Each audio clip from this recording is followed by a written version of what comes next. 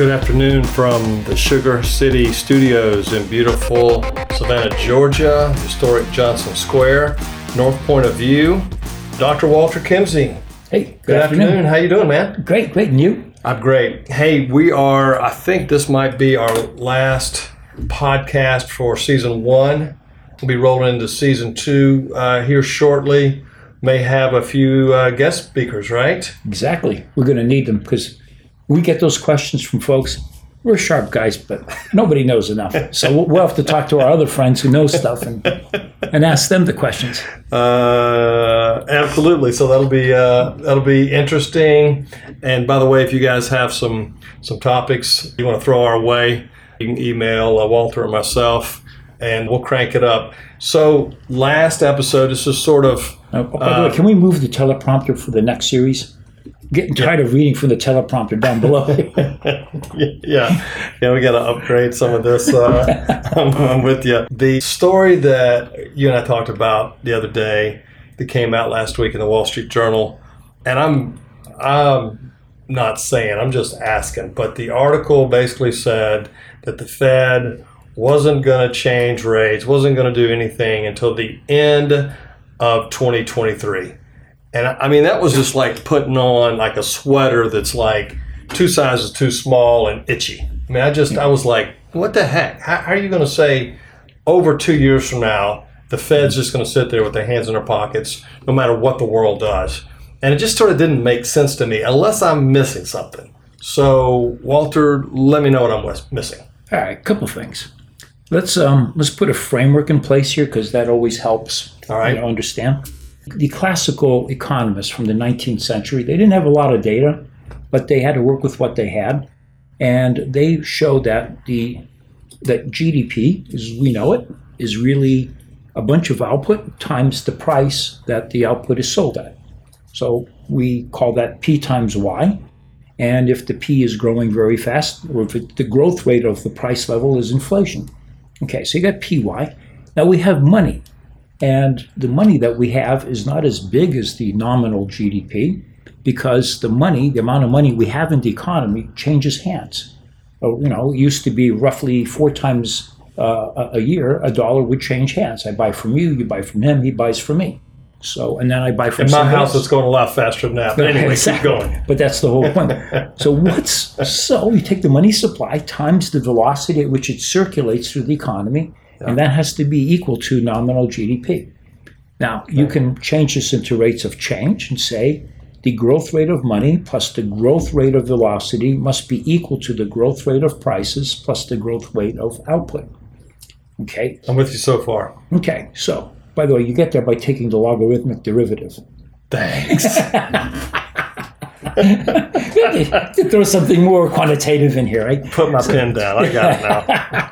So anyways, if you rearrange the terms, it says that inflation equals the growth rate of money plus the growth rate of velocity minus the growth rate of GDP. So those are the 3 things driving inflation. The money supply has grown a lot. Yeah. And we're talking big double digits. Yeah. So immediately everybody, especially some, folks who like to dabble in economic discussions go, oh my gosh, it's too much money chasing too few goods. We're going to explode in inflation. Go buy land, go buy gold, which, by the way, is not a great hedge for inflation. Buying dividend stocks is a much better hedge. But anyways. Well, that's season 2. Right, that is season 2. Make a note. All right. So what has velocity been doing? Velocity has been falling almost in proportion to what the money supply has done. So the big money print is not being accompanied by velocity staying stable. It's actually falling. I looked it up on the Federal Reserve. How do you see that? Savings rates and things like that? Yeah, so the saving rates are way up. And then a lot of people just are keeping more money parked in their checking accounts. Right. Like me, I'm holding now 3 times as much money in my checking account as I used to because I can. Right. So velocity's down. So velocity's down. And remember, it's money supply growth plus velocity growth minus GDP growth. Okay. And what's GDP been doing in the last 4 quarters?